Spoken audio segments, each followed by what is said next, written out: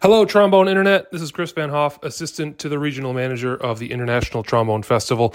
We at the festival, of course, are huge fans of the pod, and we are really excited to invite you to attend this year's 2024 International Trombone Festival at TCU in Fort Worth, Texas. Dave Begnosh is our host. We have the world premiere of a brand new double concerto for trombone and piano with the Fort Worth Symphony. We have the American Brass Quintet. We have late night jazz featuring a Latin jam session. Like, everything is happening. All the cast will be there. It's the best hang in the world. And we hope to see you there. You can register for the festival still online at www.internationaltrombonefestival.com. And it's happening the last week of May. So go register. We'll see you in Texas.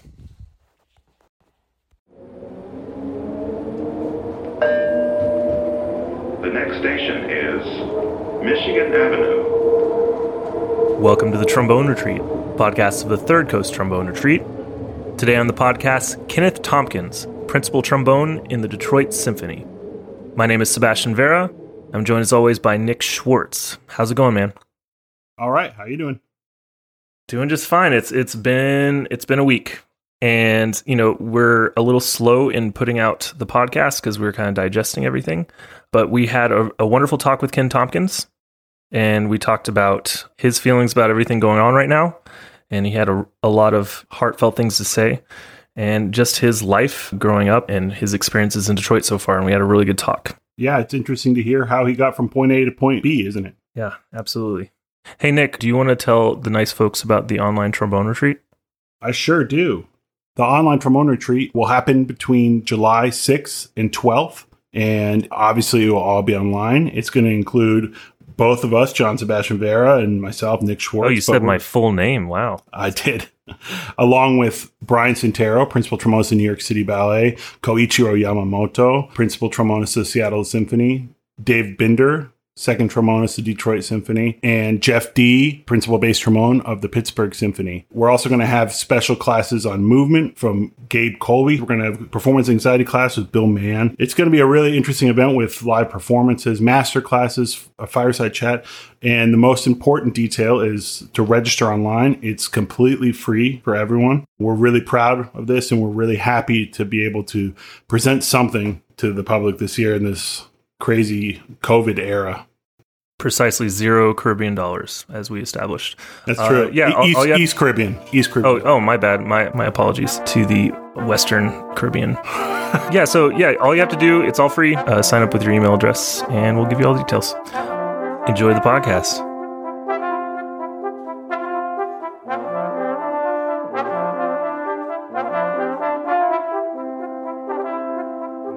Which is crazy for here. Is it hot up in Michigan, guys? Today is hot.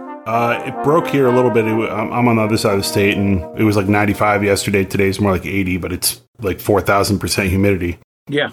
Happy summer, guys. Yeah, there we go. So, Ken, I kind of, I don't want to beat around the bush. And kind of just off the bat, we're kind of in the midst of a historic time. And I'm just curious how you're feeling right now. Like, what's in your head? What's in your heart right now? Well, so many things. I'm heartened to see so many people out protesting at the latest incident of Black life lost to police brutality and racism as a whole. It's part of the awful history of this country and really how this country was built. So all of it is disturbing, but I'm hopeful that it seems like there is a movement instead of a moment. And so if this can continue through the summer and the fall, through November, maybe we'll have some significant change in our political leadership that can carry through some significant reforms. So we can live in a country that's promised in the Constitution. And like you said, I mean, we've had a lot of moments, haven't we? But it seems like we're so prone to having moments. It's just in and out, and we forget about it a couple weeks later. But it feels a little different this time, right? Well, it feels a little bit different. I think people aren't distracted this time. Like there's always a distraction, the next thing. Like I don't really understand why people can be distracted after Sandy Hook, but people were distracted. Like how were people distracted, after the shootings in Charleston or Las Vegas? But people get distracted. Unfortunately, violence of all stripes is way too common in this country. And people want to hide behind the Second Amendment and their rights to just say and do heinous things and justify it. It's extremely disturbing. Well, you're from Michigan. You know what's happened in the Capitol with protesters. I'll say conservative protesters that are right-wing people storming the Capitol of Lansing, brandishing assault weapons, and the police were just letting them do it. I find that to be a very stark contrast to the way some peaceful protesters are being treated. It's a stark contrast. Yeah, absolutely, 100%. And not only on the front line, so to speak, but from our president himself. In unfortunately, how we get most of our news from the president is via Twitter. When they were in Lansing, saying, "Oh, Governor Whitmer, these are nice people. Why don't you just strike a deal with them?" And then you turn around and you have the Black Lives Matter movement, and his response is, "These thugs need to basically sit down and shut up, or else I'm going to send the military your way." Yeah, I mean, it's clear. There's a very clear pattern with him. There's black thugs like Colin Kaepernick kneeling, peaceful protesters, and then there's good people white people brandishing assault weapons on the Capitol, and white supremacists running over poor people in rallies. It's very clear what the pattern is. And then some of his supporters are, saying, well, he's not a politician, he's just speaking, and da-da-da-da-da. But it's very clear. Yeah. Lot to unpack there. So, yeah, we could we could talk about this for a very long time. Yeah, it's not... I mean, look, if you want to get real about this, we have what we have because there is a distinct hatred of black people, as in Barack Obama. So Barack Obama was president. Fox News gave Donald Trump an open platform to undercut him and say ridiculous things for years prior to the last election. All the major networks gave Donald Trump unprecedented time on air just to say ridiculous untruths, lies. And, it is true. You keep on saying something enough, people will start to believe it. So, I mean, I can't say everyone that voted for Trump's a racist. I don't believe that. But if people will vote for him now, seeing what he's done for the past 3 years and what he's said and the patterns of behavior, I mean, I'd call you a racist. Or at least racist adjacent or supporting a racist. Yeah. Yeah. Absolutely.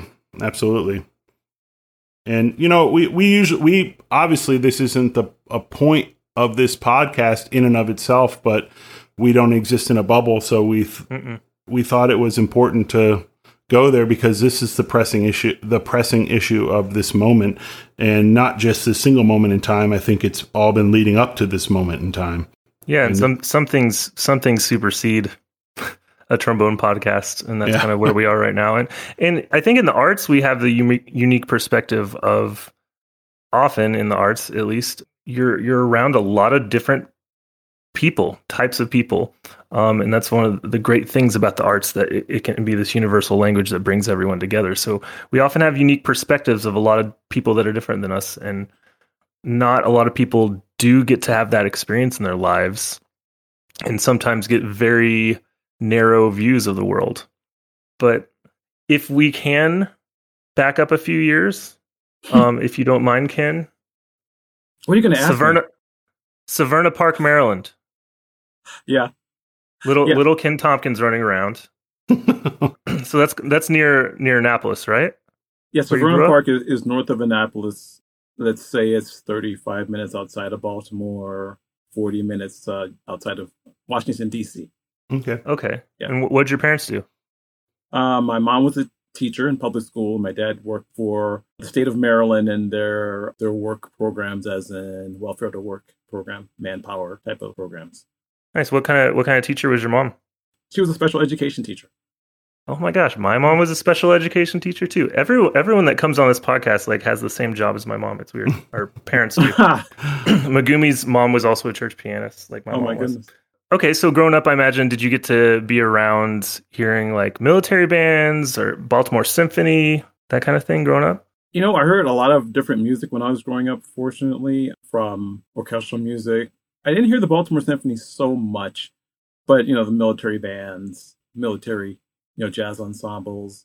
At that time, the Annapolis Brass Quintet was functioning, and that was like one of the first professional full-time brass quintets. So I got to hear them quite a bit and just be exposed to a very high level of brass playing. And I studied with a few people in the various military groups when I was in early high school. And then eventually I started taking lessons through Peabody Prep, was kind of guided towards auditioning in more of a classical realm. Because when I was just playing trombone. I didn't really know what I wanted to do with the trombone. Like I couldn't say I wanted to play an orchestra because I hadn't heard that many orchestras, and I played in a lot of jazz bands. But, I participated in all county band, all state band, all blah, blah, blah jazz. So according to my research, you seem like you were, I got questions. Deep dive. We have 7 interns doing deep dives on the internet. Round the clock. We have a. As long as you don't find the video. Yeah. So, according to my team's research, you were a little lost in 4th grade, I would have to say. I see you starting on trumpet. And then it's like, what? Moving to even worse, and then even getting more lost and swerving over to euphonium in the tuba before finding the trombone. All right, thanks. 7th grade. Being on, Ken. I know. Oh, my shame. How did you find your way? Well, at that time in the public schools, you could start string instruments in the 3rd grade. So I started on viola. Oh, so even worse. Wow. I know. I'm so ashamed. It's euphonium of the string world. I know. And so the next year, I was like, I want to play in band. And I played trumpet for maybe a couple months. And then I think the band director switched me to euphonium. And I played that rest of elementary school, most of junior high. And the band director in junior high, Mr. Lewis, told me he wanted me to learn how to play trombone and gave me a trombone, like a rudimentary book. And I took it home for the summer and just started, playing it. And then I just kept on playing it. And so that is really what happened. And so that was 8th grade. 9th grade, went to high school and I started taking lessons. So when in school did you kind of think like, okay, this is kind of cool. I'm pretty good at this. I kind of want to take my shot, go to college for this. I think it was around my junior year. I started really thinking about it. And then actually just verbalizing it, like, I'm going to be a musician. And I kept on, I think I said it and not really understanding it. Like the lifestyle and the dedication. And I was taking lessons and I enjoyed it and I was good at it. I had my successes playing in high school stuff, but I didn't really get it. What was it about it that made you want to do it? Well, I really enjoyed the music itself. Just hearing the music and then being a part of the music. I really enjoyed just the different sounds of the instruments and the ensembles. And the camaraderie between the musicians was always so special. And then when I got exposed to more orchestral music, I just thought it was so beautiful. And so, I really enjoyed just all the different genres, mainly classical and jazz. I have to tell you, when I was in high school, in junior high, at that time, and this is like early to mid 80s in Baltimore, there was an organization called the Left Bank Jazz Society. And so they'd have Sunday afternoon concerts in this big ballroom in Baltimore. So they would bring in name acts like Freddie Hubbard and Dexter Gordon, Maynard Ferguson, Art Blakey, Oh my God! Wow. And so, me and my little friends would bug one of our parents to drive us up there, and they'd just drop us off, and we'd be hanging up there for the afternoon, hear a great concert, and then go back home. And so we did this, regularly. That's incredible. Yeah. I saw Terrence Blanchard play with Art Blakey when he was, I don't know, had to be teenager, late teens. Wow. When I heard Freddie Hubbard play, he was, I think, less than 20 feet away from me. Oh, that was crazy. That's something you remember forever, right? Yeah, because he was like the James Brown of the trumpet. Live. Seeing him perform live, he was really incredible.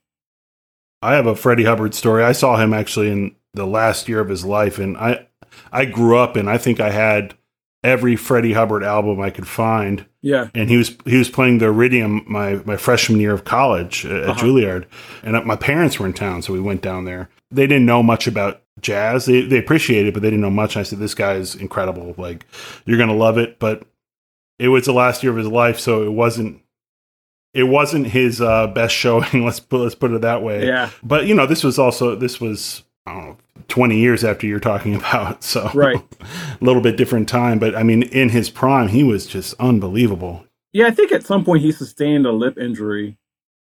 He did. That never quite healed.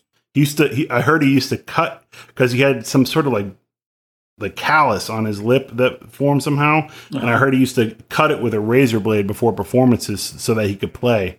Because if he didn't, it just like his lips wouldn't vibrate. Oh. And so that it just kept making it worse and worse and worse. And right.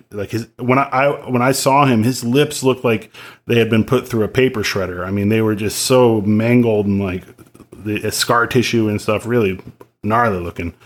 It's a lovely story, Nick. Sorry. Sorry. Thanks for sharing, Nick. Yeah, I'm sorry. So back to Ken. Bless you, Freddie. So rest in peace. Yeah. Let's tell a story about him not sounding good. This reminds me of a time when I heard this amazing guy, and he didn't sound that great. I'm sorry. In my head, that story was awesome. Oh my God. There's something about being around that kind of guy, though. It doesn't even matter. Like when someone means that much to you, getting to just be in their presence, it doesn't even matter what the show is like. Just being around him is just really cool. Oh yeah, he's a legend. So Ken, so Northwestern was next, right? Right. I started fall of '85 and studied with Frank Crisafulli. He was alive and teaching there. Frank Crisafulli, just for our audience, our young players that don't know, was in the Chicago Symphony for 51 seasons. 51 seasons. Oh my goodness. Yeah, so I was studying with him at the end of his career because he retired in '89. I ended up going there at the recommendation of the principal trombonist of the Baltimore Symphony at the time, Jim Oland, who went to Northwestern. And so, you get there, and of course, I heard the CSO and heard some recordings, and I was like, yeah, great. The culture was, yeah, great, okay. I was like, yeah, Chicago Symphony. You don't know what you don't know what you don't know. So, So I went to a concert, and their Mahler won, and I was like, just sitting there before the concert, just hearing people warm up. Hearing Herseth warm up and George Vosper, who was playing second trumpet at the time, and Jacobs and Kleinhammer was retired at the time. But just hearing people warm up, I couldn't believe it because I never heard brass instruments sound that way. Like I never heard people play that way. Like it didn't occur to me you could play that way. So it was like a total kind of shift in my thinking. And then after hearing that, I was like, oh my goodness, I have to do that. Like I have to play that well. When I was there frequently, going to Chicago Symphony concerts. This was towards that. You said Crisafulli retired in '89, right? So you were one of his last students then, right? Towards the end, at least. Yeah, '85 to '89. Wow! But he studied. He taught after that. After he retired from the. Oh, okay. I didn't realize he did. That. Yeah, he didn't retire from Northwestern. Mm-hmm. But anyhow, regardless of that, how was that setting with him? Because he was a trombone factory in and of himself, just churning out such amazing talent from Northwestern. How was it working with him? He was great. He had a very encouraging manner, as in he was always pointing out what you were doing well, despite 85% of what you may think was terrible. he was like, "Oh, but look at what you did. Look at how you improved." Because I was always very hard on myself. And frequently, I think my lessons, I don't think I played well, but he was always very encouraging and extremely generous with his time. I mean, just extremely generous, teaching people out of town. One summer I was there working on campus and he gave me lessons for free all summer. I mean, he was just Wow. a very generous guy. I don't know how he handled all of that between his family life and work at the CSO and the students. I mean, I think he was running all the time. If you had to point to one thing when you think about what you learned from him that may still stick with you today, what would it be? A few things, but one of the biggest things is everything is based on the long tone. Okay. So the long tones is the slice of, your loaf of bread. Every note is a slice of that, like a slice of bread. Mm-hmm. And so he would frequently, like you're working on an excerpt and he would just really break it down to its base elements of the long tone. So, you're working on the prelude to Act 3 of Lohengrin. He would make you just play the D natural sustained, this long tone, whole note. Then you might play just a few notes articulating it, then a triplet on the D, because you're just really getting into the airflow and enjoying the air movement without impeding it or getting anything else in the way. Then you play the arpeggio and then, maybe a few bars. Or you might work on this excerpt just on one note, single note practicing just to work on the airflow. The lesson really is no matter what your slide is doing, like if you have to go up, down, wherever, your air is always beautiful.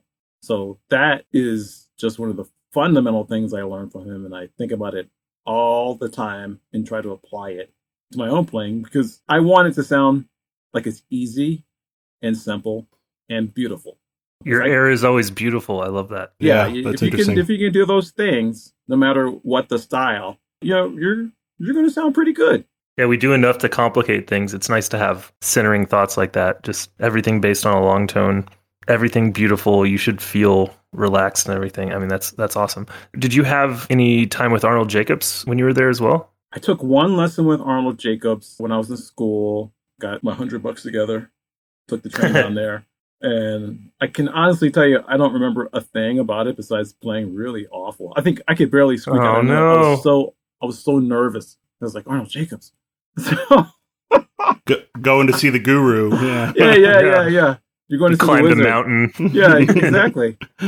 It was like that because he used to teach in this building and it had an elevator that had a human operator. And so you got in there and this guy just pulling these levers. That was quite an experience.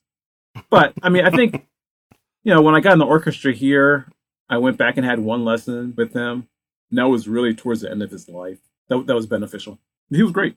So we went from Baltimore to Chicago and now Philly for grad school, right? Yeah, I went to Temple University to study with Eric Carlson. Eric Carlson is the second trombonist in the Philadelphia Orchestra. And I initially met him when he played in the Baltimore Symphony and always thought very highly of his playing. He was a Kleinhammer student, so it was great to get that perspective. And it's very, very fundamental based type of playing, but different. Because Crisafulli was very, he did a lot of cantabile playing. At least I did when I studied with him. Because I think he was just trying to get me not to be so uptight. And just to loosen you up, he would sing a lot with you. So the song was always important. So with Eric, we worked a lot on fundamentals and, all right, play your scale 2 octaves, even. Do you hear that your sound's changing on that note? It's like on these slurs. I mean, really some fundamental things. What kind of student were you? Were you living in the practice room? Were you pretty much a self-starter, or did you, I work spent hard, a play lot of hard? time practicing. I practiced a lot. I mean, when I was in undergrad, I was like either in the dorm or the library listening to music or practicing. And so I spent a lot of time practicing. I can't say it was good practicing. I spent a lot of time practicing there, because I really so into it and wanted to succeed and play in an orchestra. And at that time, I don't know if it's like this now, but at that time, there were guys playing in civic orchestra who were a bit older, maybe, I don't know, some of them were mid-20s. And they were hanging out in Chicago and taking auditions and practicing at the facilities in Northwestern, and you got to hear them play. I really got the sense of the work ethic that was needed to succeed. And you saw people doing it. So that was invaluable. Plus it was, we competed for spots in the top groups like 3 times a year. And like you're always competing, which was really another invaluable lesson, just making yourself get out there. Mm-hmm. Just kind of where I know we're bouncing back and forth between time periods here, but you wrapped up your time at Temple. What came next? What did you freelance anywhere? Did you? I know you didn't go straight to Detroit, but how did you take your talents to South Beach? Oh, that's right. You went to New World from there, right? No, not exactly. Oh, I like that. Take your talents.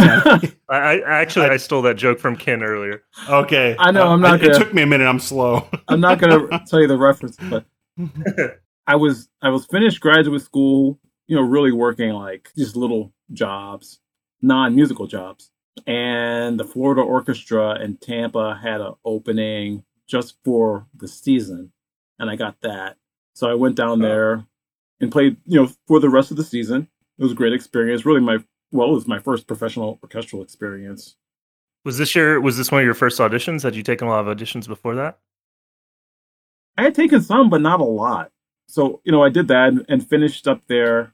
I knew things were going to end there, and I saw an ad in the International Musician for the Fellowship Program for the Detroit Symphony. And so, I came up here and auditioned for that. And so I got that fellowship, and I came up here and I did the fellowship. It was for 2 years. And so then I was exposed to the Detroit Symphony and, the great hall and wonderful musicians, and studied with people in the orchestra. And it was at times an overwhelming experience because I wanted to play at that level that I was hearing, and I wasn't quite playing at that level. So, it was constantly challenging myself.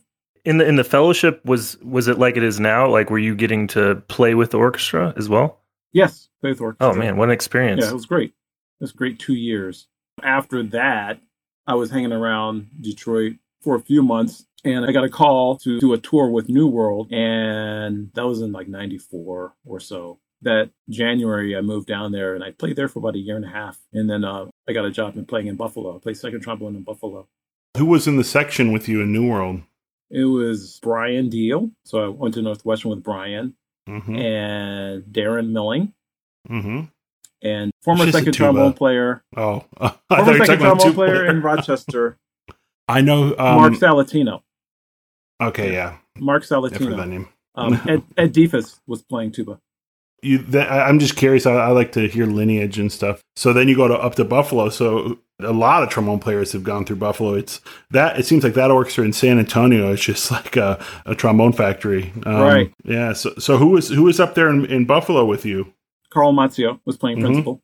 Don Harry was playing tuba. The bass trombone was vacant at that time, and they hired someone. He was a Chinese gentleman, and he never showed up. I don't know. That was like one of these weird things. Helps. Like he never came. He went to audition, but for whatever reasons, he never started. And I was just there for the year, so it was subs for the year on bass trombone. So how was that experience being in Buffalo? I mean, you grew up in a cold place and then went to a colder place, and then you went to an even colder place.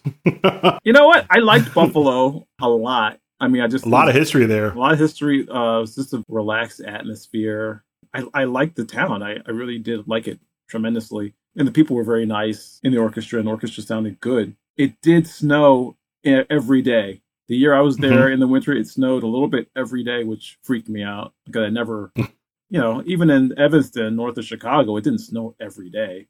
It snowed a little bit every day. Lake effect is real. Yeah.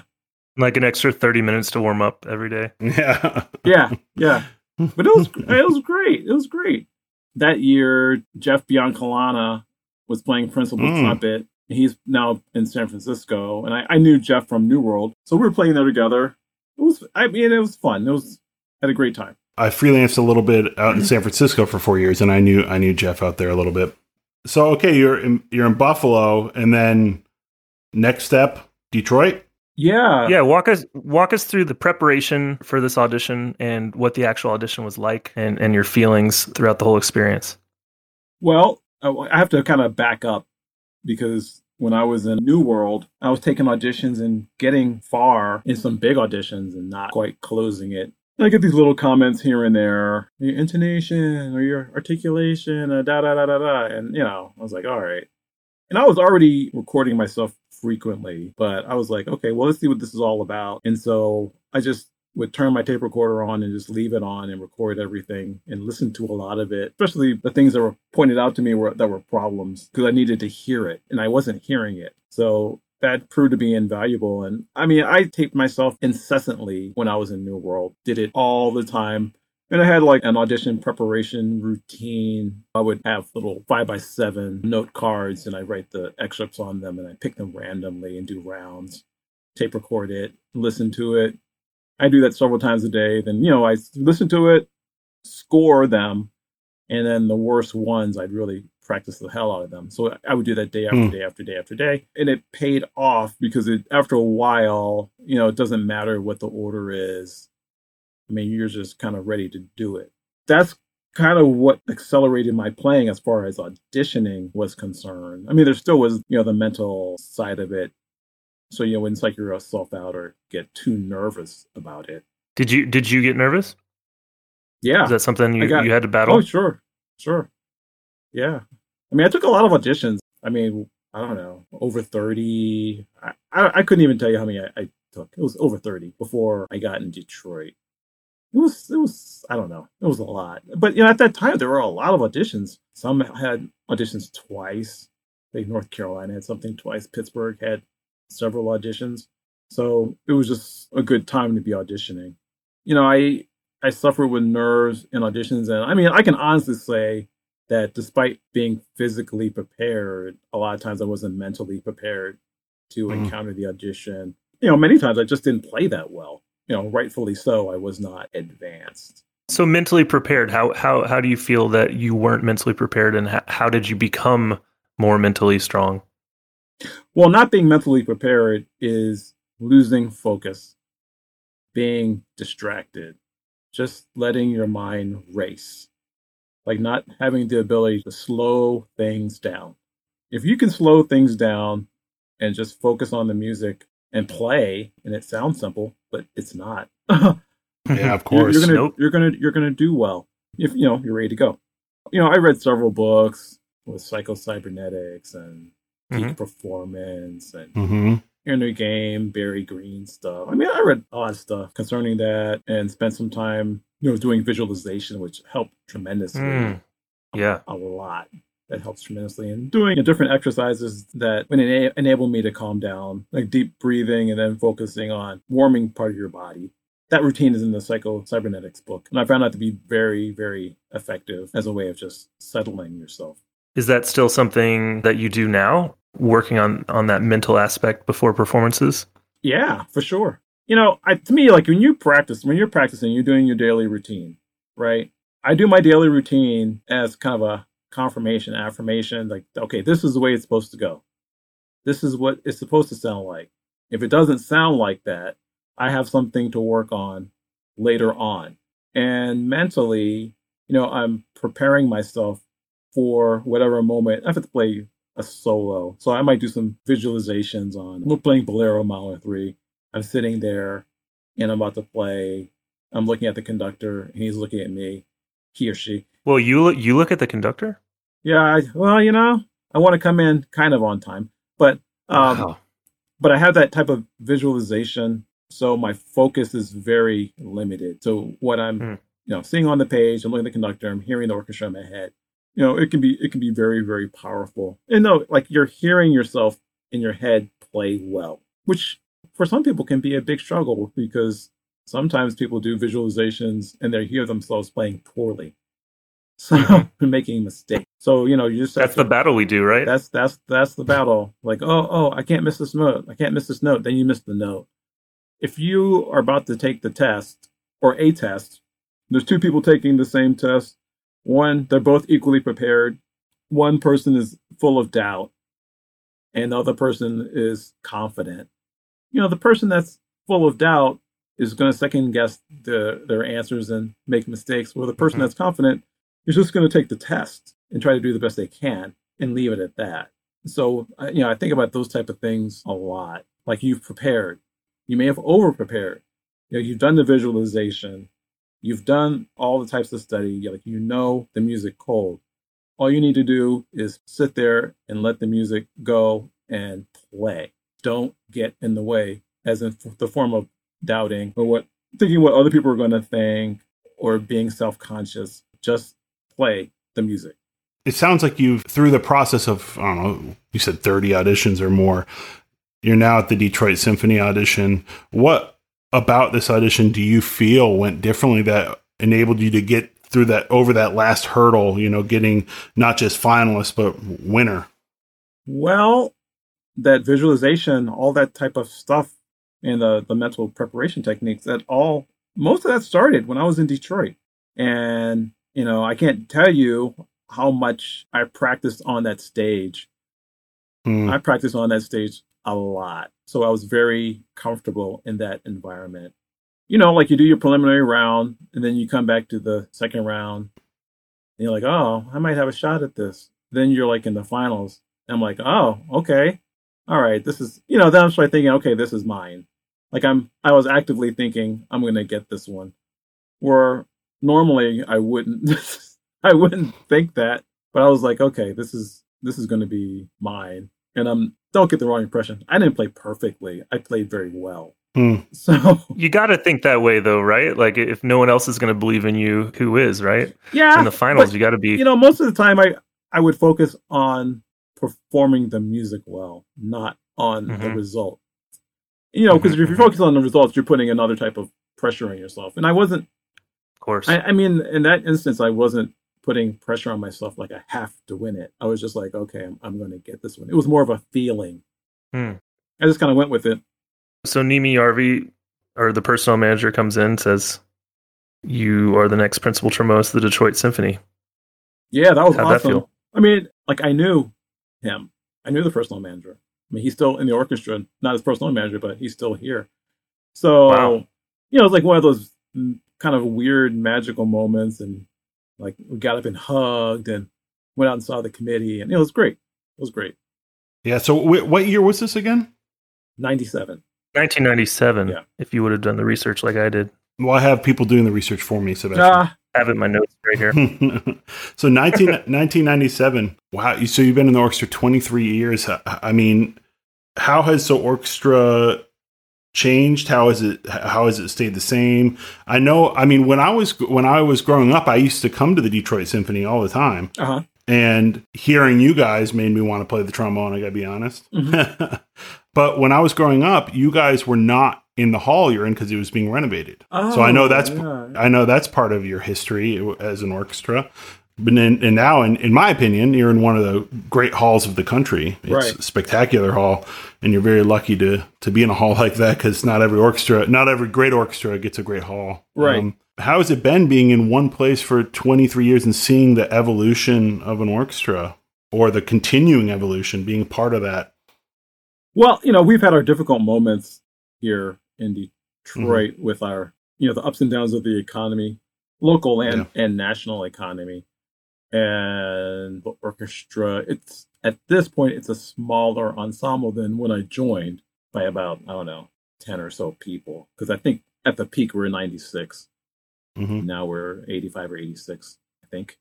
It's a different sounding orchestra, really, to my mind, because of the personnel that's changed. Concertmasters changed. Almost all the principals have changed since I've been in the orchestra.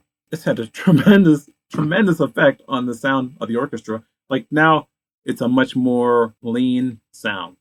I mean, it used to be very pillowy, and now it's, you know, to my ear, a leaner, brighter, I can't say more aggressive, but maybe more agile type of playing. I mean, a lot of the orchestra has turned over in, you know, my 23 years here, of course. Right. You know, when I started, you know, I was 29. There's only a few younger people. Most of the people were a good 10, 15, 20 years older than me at that time. So, you know, things have just turned over. You were the young hotshot, and now you're the I'm the old guy. the grizzled vet. I'm the old gnarly guy. I say, this is the way it used to be. Put your stands away. We don't sit that way. Yeah.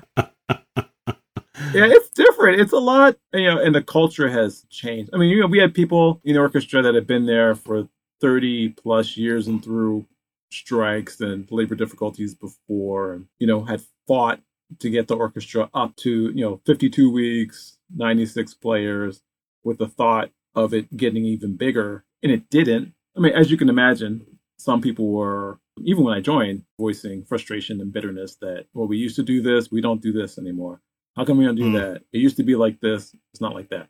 But I've come to see that, if you're not able to adapt and change, you're going to be extremely unhappy. Period. I mean, it's been a lesson for me just to learn how to deal with change the best you can. Some of the change is self-inflicted, but there's a lot of change that happens in life that you have no control over, and you just have to learn how to adapt with it as best as you can. Seems like the orchestras, like most orchestras, has been a true reflection of the city as far as what it's gone through. It's had certain bumps in the road and challenges, and now it's, having this Detroit personally, and I think it's the same for Nick, it's one of our favorite cities. Mm-hmm. If people listening have never been, it's truly such a unique place and so dynamic, and so much, just the people is my favorite part. And of course, you have interesting things like there's a huge Middle Eastern population, so the food there is incredible. You have the history of Motown. It's just such a fascinating place. Like, what's it been like since, you've been there touching on 3 decades now, just watching the evolution of the city? It's been incredible, especially the past 10 years, the revitalization of the downtown, midtown area where the hall is. And it's really incredible. It's great. And I have to agree with you. I think it's an incredible city. It's really frustrating to read articles or see pictures of the cities that emphasize like ruin porn, talk about some ridiculous stuff that doesn't really represent the heart of the city or the people. They're full of beautiful people, beautiful families, hardworking people, just incredible.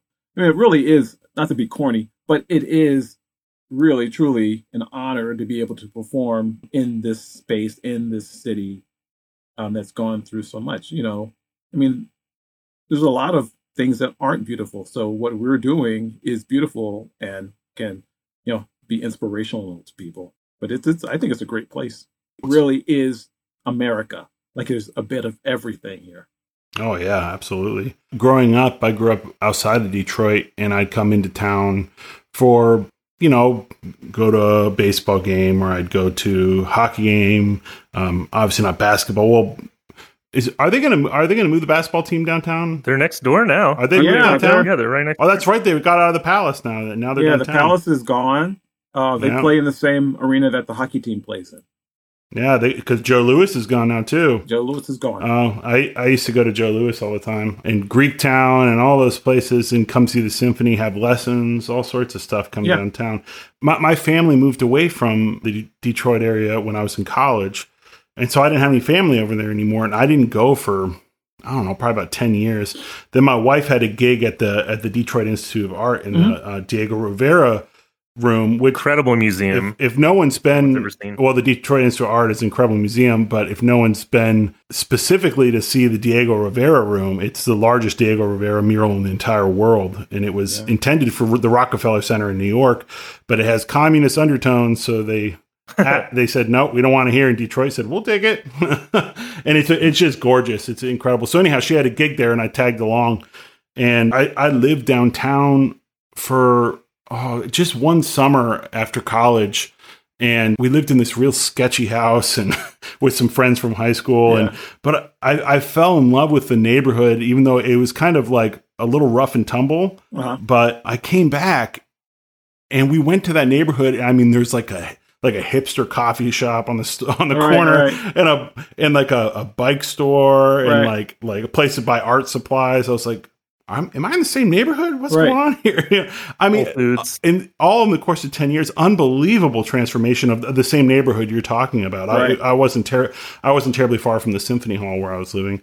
It's been incredible to see that. I mean, obviously not through the daily lens that you've seen it through, but seeing it from when I was like 12 years old up until an adult. It's just been a massive transformation, and that's amazing. I hope it continues on that trajectory as it looks like it's going to, because it only serves to help the people. And it seems like just like other cities in the Midwest that have been knocked down, the quote unquote Rust Belt, the thing that brings it back is the arts. People coming in and doing creative things, opening creative restaurants, opening galleries, spaces that they couldn't open in a place like New York or Chicago or LA because it's too expensive. They can go to a place like Detroit or Buffalo or Pittsburgh and do the same thing for much less money and revitalize the city. Right. And I think that it seems like that is what's happening in Detroit in a major way. And it's awesome. It's awesome. Great. It's great. All those things are happening. It's incredible. I mean, it's a thriving art community, and the restaurant scene was bustling. We'll see what happens. What do you mean? Yeah, we'll see. Isn't it crazy we haven't even thought about that COVID-19 thing at all in this talk? Yeah. But I have to say I had the profound privilege of getting to sub for you a couple times in the Detroit Symphony, and I have to say one of the nicest facilities I've ever gotten to work in, besides the hall being incredible. My favorite part is, and I think a lot of people may not know this, you guys have something that you might see in a lot of, bigger companies, but you see it with an orchestra. You guys have nap rooms. Oh yeah, there are a few quiet rooms people take naps in. Oh, that was so cool. That is such a luxury. I don't even think about it because I never used them, but those are. Oh man, I've been using it all the time. Those are terrific. Man. What about? Do you guys have practice rooms? Yeah, there's practice rooms scattered. Well, there's an education wing that was built on in the early 2000s because it used to be initially it was just orchestra hall, was just the auditorium, and so in the early 2000s it expanded to become the Max M. Fisher Music Center. Expanded lobby, an atrium, and an education wing. So beautiful. Yeah, right now there's really 3 performance spaces in the whole complex. So which is great. Wow. And there's practice rooms. Yeah, I mean it might sound crazy to a younger listener, but like you go around the country to different halls, even having an orchestra lounge or practice rooms is not a given. I've played in some big orchestras that don't have a single practice room in the whole building. In New York, they essentially don't exist in Lincoln Center. There's maybe 4 practice rooms in all of Lincoln Center between the three buildings. I mean, it's crazy. These are some of the biggest orchestras in the world, and there's nowhere to practice. You go into a hallway and practice in a stairwell, or you do something like that.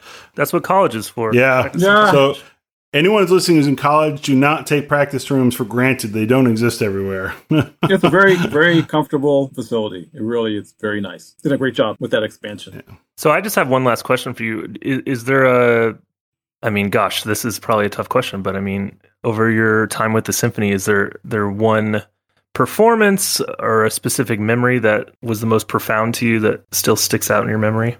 There's a couple of things, but we were doing this tour with Neeme Järvi, and for whatever reason, this tour schedule got messed up, and we were running late. And I think all we had time to do was drop off things at the hotel, then get right to the hall, and then perform. We were playing Shostakovich 11 on that day, and a real uplifter.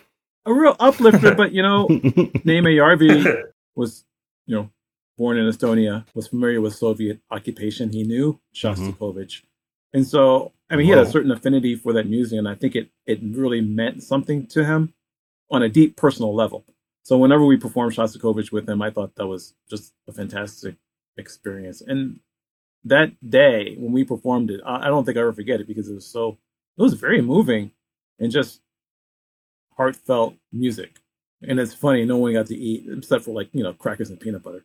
That's the type of thing. But it was like one of those moments. That was one of those moments. The other one, which is funnier, there's this conductor. His name is Leif Segerstem. You don't know if you've ever worked with Leif. Does he look like Brahms? Yes. Yeah, I know what you're talking about. So there was a time in the early 2000s he was conducting here in Detroit quite a bit. And in addition to being a conductor, he's also a composer. So he wrote this piece called April, which is April. And the piece had two pianos, and one of the pianos was set up right in front of the trombone section. The other one was on the far side of the stage. And so in the music, at one point, it says "scream orgasmically." That's what it says. And so that's what it says. And so we're sitting there during the, I didn't do it, and I'll tell you why. So during the performance, he's conducting, and the music's going on, and he gets off the podium. The music's continuing. He walks back to the piano that's right in front of us, and at that point, he starts banging on the piano and screaming his head off. When he says "scream" or orgasmically. I was laughing too hard to scream. Okay, that's fair enough. Yeah. There's actually a video of him conducting, I don't know what orchestra, and he's conducting Scheherazade. Yeah. And he's screaming while he's conducting, right. Like not mad, but yeah, like just like pirates. Yeah, exactly. Yeah, like pirates. Yeah. So it sounds like he's quite a character. Oh yeah, he was. Wow. He looks like a character. He was something else. I heard he was a experience for all senses too. Let's put it that way. Oh man, people were really. He should have used deodorant. He really should have. Oh wow, that's what I've heard. He should have used. I was in the back of the stage and the funk was wafting towards the rear of the stage. It was not good. And this same guy, first violins. That was terrible. This guy. He came back and did the Radhavara violin concerto. Oh, I've played that. Yeah. Okay. Yeah. And so, for whatever reason, there was a part I was messing up. And so, I walk off stage, and he says to me, he says, "So, are you going to manage to play this correctly?" And I was like, well, I'm really trying. All I saw when I looked up was him. It looked like a bunch of ones. Like I couldn't tell what was what. And so, oh man. So the next day, I think before the performance, or maybe at intermission, he calls me up to his office. And so I go up to the office, and he's sitting at the desk with no pants on. As you do. No pants on. He had his tux shirt on, and no pants. And I was like, what kind of hell am I existing in? Well, I've heard from other people that they've been called into his office and he's been completely nude. So I think you're pretty lucky on this one. Whoa. And I think it was just, he was hot and took off everything. I don't think it was any sort of game he was playing. I agree. Just I agree. Existing on a different plane, know? Completely. Yeah. Completely. Man, you'd love to put you'd love to be able to put a quarter in a machine and get inside a head like that and figure out what's going on. Yeah. Yeah, he was a wild one.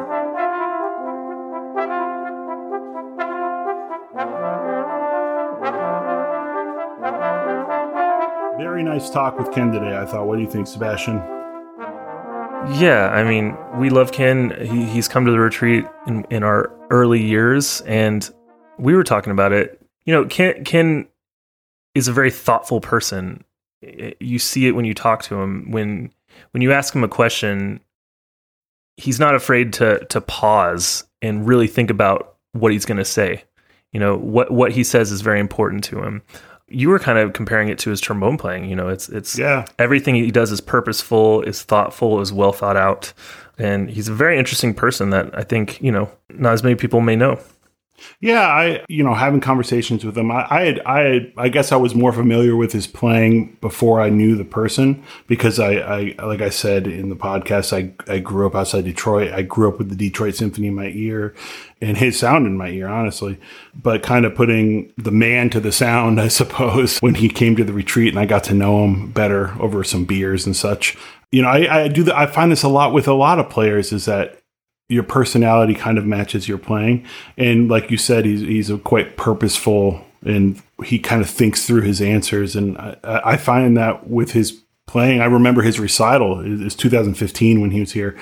And it was just like, It's like, well, that's how that goes. Super, super impressive recital, very musical, beautiful, soulful playing, and just everything kind of in its right place. And that's kind of how he is as a person, just very, yeah, you put it best. And while we're on it, since I forgot to mention in the intro, speaking of his playing, he has a CD called Sonatas, Songs, and Spirituals. It is awesome. It is beautiful. It came out very recently, I think. Like 2 years ago, maybe a year. 2 years ago. Yeah. Yeah. Won the American Prize for Instrumental Performance. It's just great. You can find it on CD Baby. So I very much recommend checking that out. He has modern pieces on it and classic pieces. And it's a really nice variety. It's very creative and just beautiful playing and really well recorded. And we're not surprised at all. Another cool thing we didn't get a chance to talk to, I think a lot of these people that we're going to have, as long as this podcast goes on, we're going to have them back on because there's always so much more you can get into.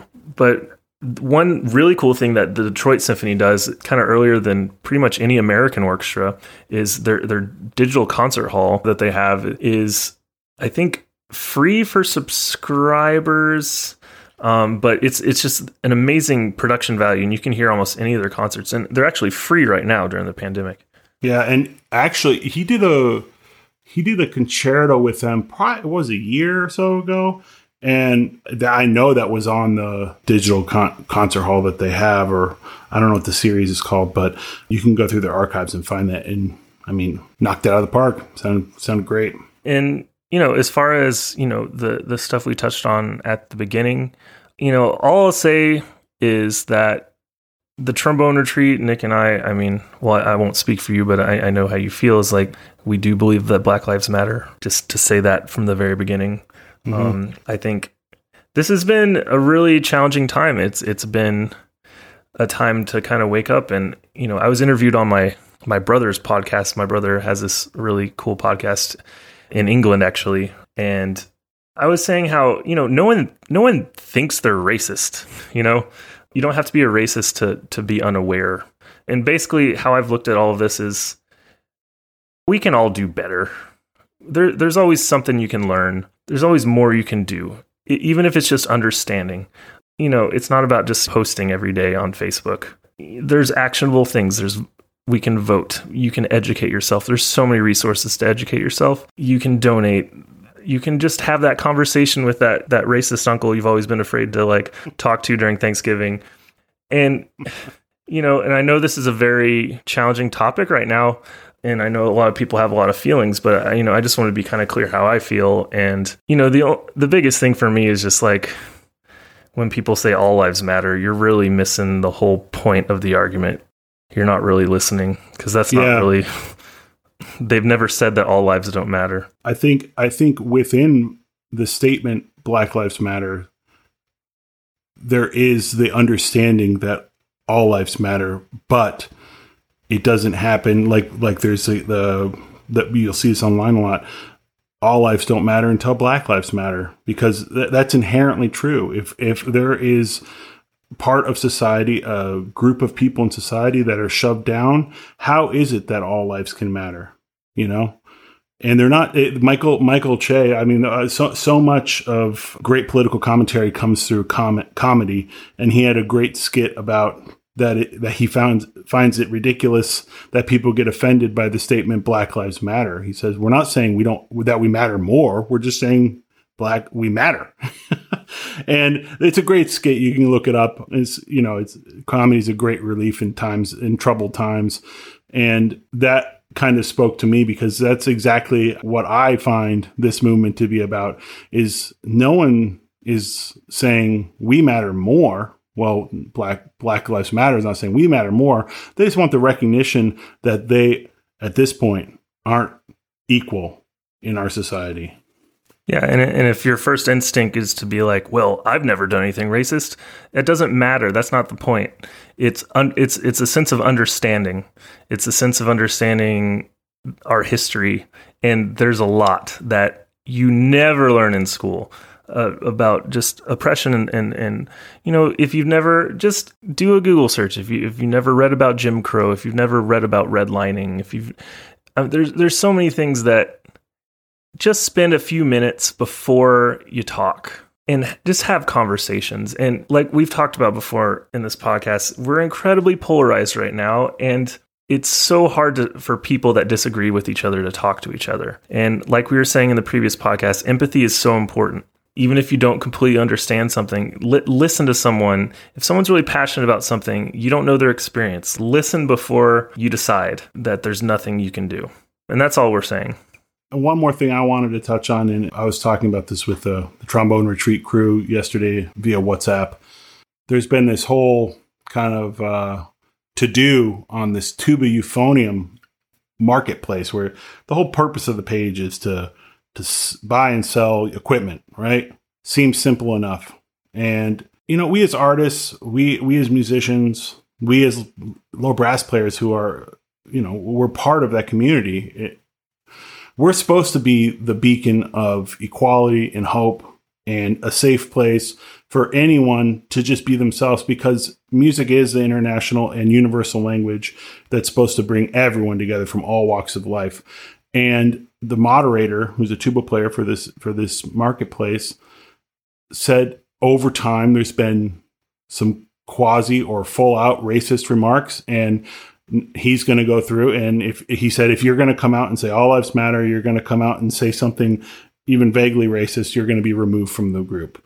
Seems simple, right? Oh my God, this caused such an uproar, and so many people outed themselves as either openly racist people or people who, through their actions, were standing by racist behavior.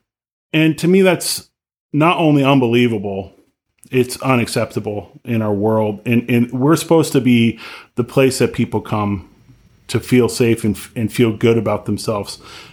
We have to do better than this. We have to. And I guess my goal would be for everyone to just rise above all of this bullshit and be better than that.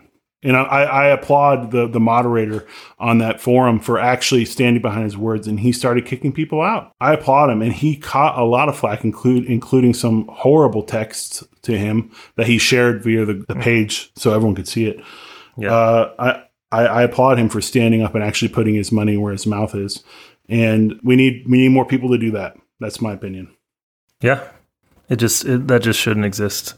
I'm a person that I kind of feel, I don't know, I've always been kind of very sensitive to energies, I guess, energy in the world. And right now there's a lot, right? And a lot of people may be feeling really uncomfortable. And I might encourage you to consider that maybe you should feel a little uncomfortable right now. That's kind of the point of protest. We don't have to always take such clear sides all the time. Not all cops are bad. Not all protesters are looting things. The truth is usually somewhere in the middle. There are bad cops. There are people looting. But we're seeing change happen, and that's important. And I encourage you to just have conversations with people. That's the hardest thing. I consider myself much closer to the liberal side of the spectrum, and I grew up in a very conservative environment, and I have many friends that are, and I respect their views for the most part. But, even on the liberal side, sometimes we get so hard on each other about saying things perfectly, or you have to act in the right way or protest in the perfect way. And then it scares people from even wanting to use their voice. We got to, sometimes it gets exhausting. For me, just touching upon the looting and what's going on out there, it's happening everywhere. It's happening all over the country, as we all know. And obviously, we as individuals are trying to listen, but it comes down to November when we can vote to get people in office, people who can, and we're not just talking about the head office of the country. We're not talking about just the president, whatever you believe on that. I'm talking about at a smaller level, your local elections, your city, your county, your state, people that are there that can actually listen to what's going on to these communities that feel really suppressed, and rightfully so. And if we had listened when they protested for Trayvon Martin or Philando Castile, there's many, many names. This has happened for decades upon decades. This is more recent, obviously. cases. Maybe if people in charge had listened, maybe we wouldn't be at this tipping point right now. Maybe there would have been implemented change that actually made good, and maybe George Floyd would still be walking around this earth. Mm-hmm.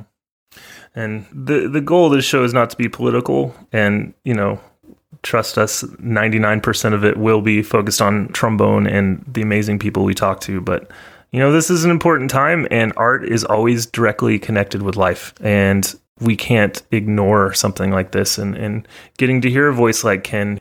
That being said, on to other things. I'm picking up some hobbies that, with all this free time that I didn't think I would ever do until I was 50. All of a sudden I'm gardening in my backyard. You know what? Where my gardener's at. It's kind of awesome, and I'm kind of getting it now. It's so zen. I'm literally creating life. It's peaceful. There's like a process to it. One of our former retreaters, AJ, was telling me that his best advice was talk to the plants. And I was like, okay, AJ. And then I Googled it, and it's shown in some tests that it actually does help. Well, have you seen, there's actually a Mythbusters episode on this. You should watch it. Well, I think it's that one specifically is about how you talk to your plants. Does the tone that you take with your plants, does it actually make a difference? And they had a tent on top of their studio where they made the show. They had 2 greenhouses, and one was blasting like intense metal music, and they'd come in every day and scream at the plants, but like, you're a stupid cucumber, And then the other one was playing like light harpy, ludi, sort of Vivaldi, and they'd go and stroke and say, "Oh, you're such a beautiful cucumber." And if I remember correctly, the one that actually had, softer decibels is really what it came down to, and more soothing environment, or yielded more crop. Okay, that makes sense. Yeah. So there are some studies that show that this might be. Yeah. The article was interesting. It said female voices tend to get better results in the studies they had. And then some people theorize that it's simply when you're speaking to it, you're creating more carbon dioxide for the plant. So, either way, I think it's a nice thought. And, my neighbors might think I'm crazy talking to my plants, but... Well, you're already a trombone player. They already think you're crazy. Yeah. Why is he just playing random crap all the time? Yeah. I'm going to get into fishing. Actually, I got out my old fishing pole. I re-spooled it, and I'm going for the first time tomorrow. I'm taking my nephew. He's 6. He's turning 7. I'm taking out him fishing for his birthday, because that's what his parents, my sister and brother-in-law, they asked him, "What do you want to do for your birthday?" And he goes, "I want to go fishing with Uncle Nick." Oh, I can't handle it. Yeah. That's too adorable. So we're going to go fishing. We were going to go fishing off of a boat, but the weather looks a little iffy tomorrow. And so I think we're just going to go off the dock across the street from our cabin, my wife and my cabin. Gonna get some perch? Some perch? Hopefully some perch, some bluegill, some sunfish. Maybe a crappie. You're just making up names now. Those aren't real fish. Maybe a striped woozy hutsit. Oh, ooh, those are very rare. If you get a woozy hutsit, oh my gosh, it'll be all over all the fishing blogs. A spotted flapperdick. Okay, now you have to, like, when you submit the podcast, you have to click if it's like uses. It has like adult content or what explicit language. So gotta be careful. You just violated that. I'm using the Latin genus of every fish. That's all. Well, I'm very much looking forward to getting up there soon for the online trombone retreat. Yes. We are going to warm up in the morning and then go out in the boat and then come back and do master class. Oh, that might not be clear to our listeners that actually Sebastian here and our administrators, Taylor Fong, Steve Gellerson, Allison Fong, and Brian Santero are all going to drive out here for some socially distant trombone retreat. Yeah. Be very responsible. Well, this was, tough talk, but important talk, and appreciate everyone for listening with open mind. And thanks for listening. And as always, retreat yourself. Retreat yourself. retreat yourself.